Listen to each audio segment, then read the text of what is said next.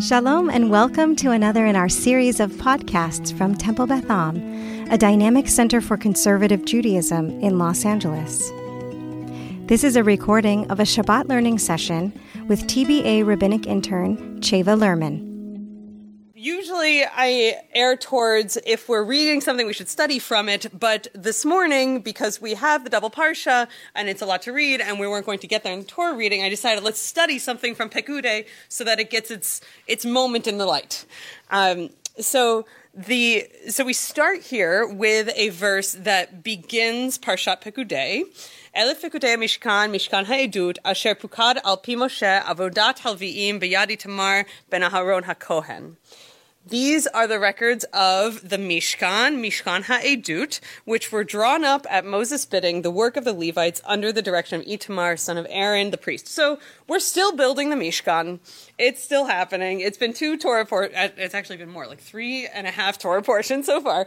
And now we're talking about it again. And Rashi has a comment on this. Does somebody want to read Rashi's comment?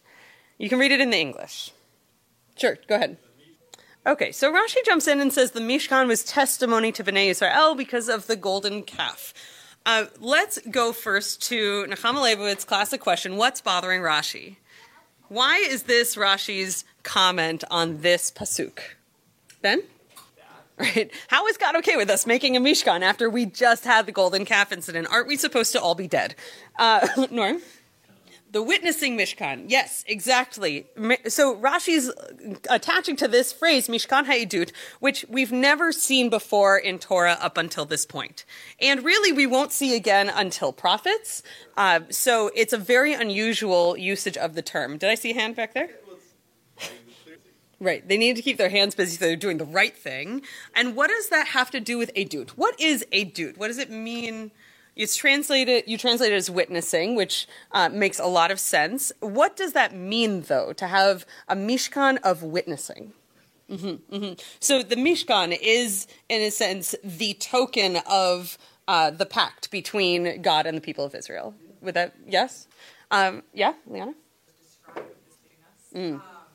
So I'm hearing you say both the Mishkan is watching us and is the thing keeping us on track, and also the Mishkan is like God's binoculars, God's way in to watch us. So it could be either a thing unto itself or a vehicle for God's oversight.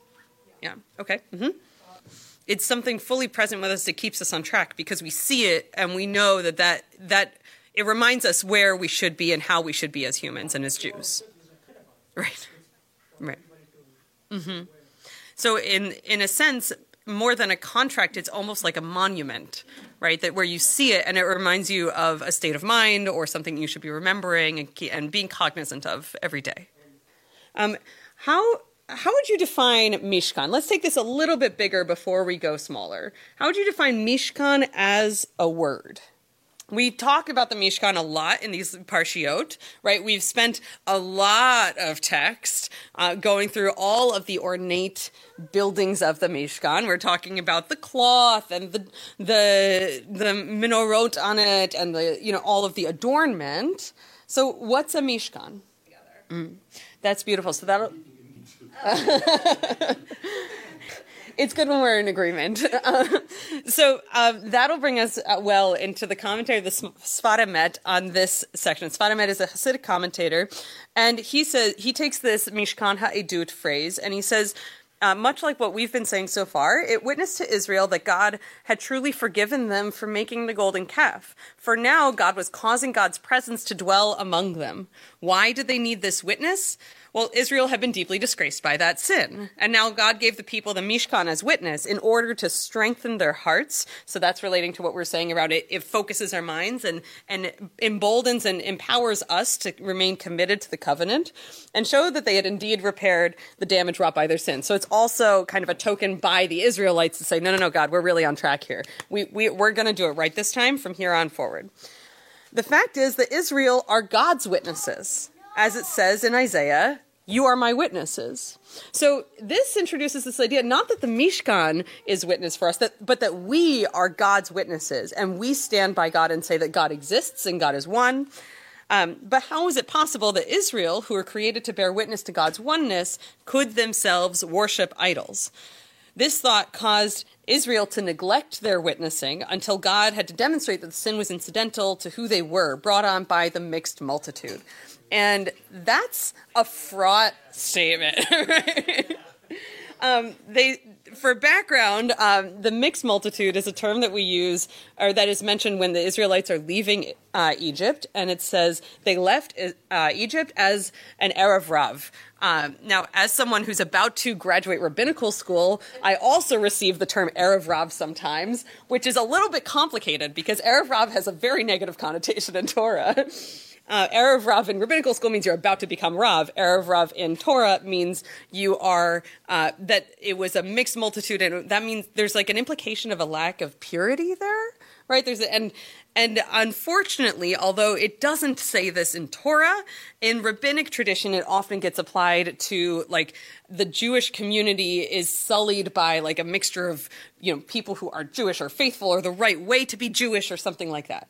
So it's a really complicated term that the Sfat Emet is bringing into this moment, but we don't have to accept...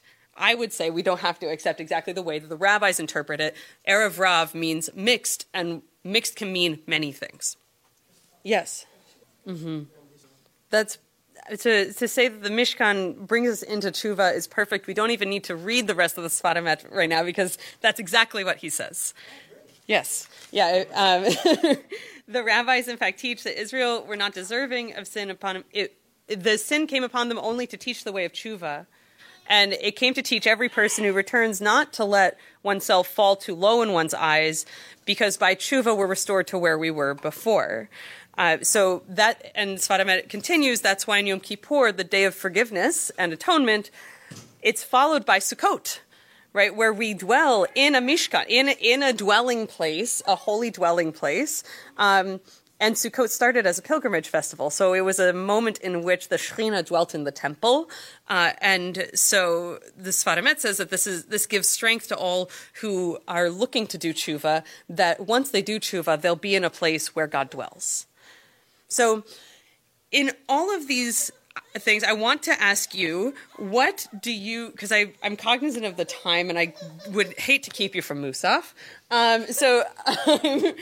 I'm curious what you consider a modern Mishkan, right? Because we don't have a temple and we don't have a tabernacle, but we do have community. And remember, and I call back to what Rabbi Schatz said at the beginning, that this building of the Mishkan started with Moses Vayakhel Moshe, right? That he brought the community together to build the Mishkan. So what is the Mishkan today, and what does that bear witness? In the back, yeah. Amen. And we get enriched by the diversity of our Jewish community, right? It's a boon to us now and a blessing, and not a yoke upon our back. Could everyone hear what Liana said? Yeah, that was beautiful. Thank you. That's beautiful. And I think one of the things that we do when we show up to Minyanim to bring these two together is that we allow space for Torah to be read, and then we can say Misha Berach, or we allow, or Birkat HaGomel, or we allow space for someone to say Kaddish, right? There are many things that we do in our day-to-day lives outside of shul in which we alleviate suffering of others. And also, by coming together and connecting with each other, we both alleviate suffering here and we strengthen ourselves and remind ourselves on how to do that when we go out. Other thoughts on what a modern Mishkan might be bearing witness to? I see almost a hand? Yes. Okay, go ahead, Deb. Yeah. And we hope that everyone can make peace and feel safe in their own homes, too. Much like Heschel's understanding of Shabbat as a palace in time, right? That it creates a mishkan in time. Yeah. Yes, Fran. Yeah. Yes, Leona. Yes, last two, and then we'll wrap up.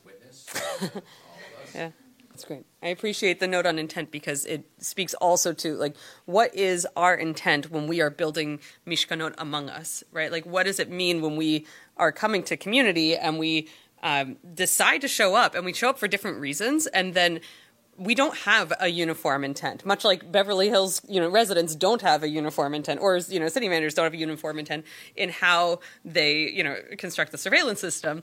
But what's important is that the collective finds a central kind of set of intentions, much like we are reminded of every time we read the commandments and every time we observe Shabbat, that grounds us in the right values. Right, so even if we don't find homogeneity among us, we can find an agreement to be ethical. Yeah. So it absolutely can be a natural environment, and there's two thoughts I have to in response to that.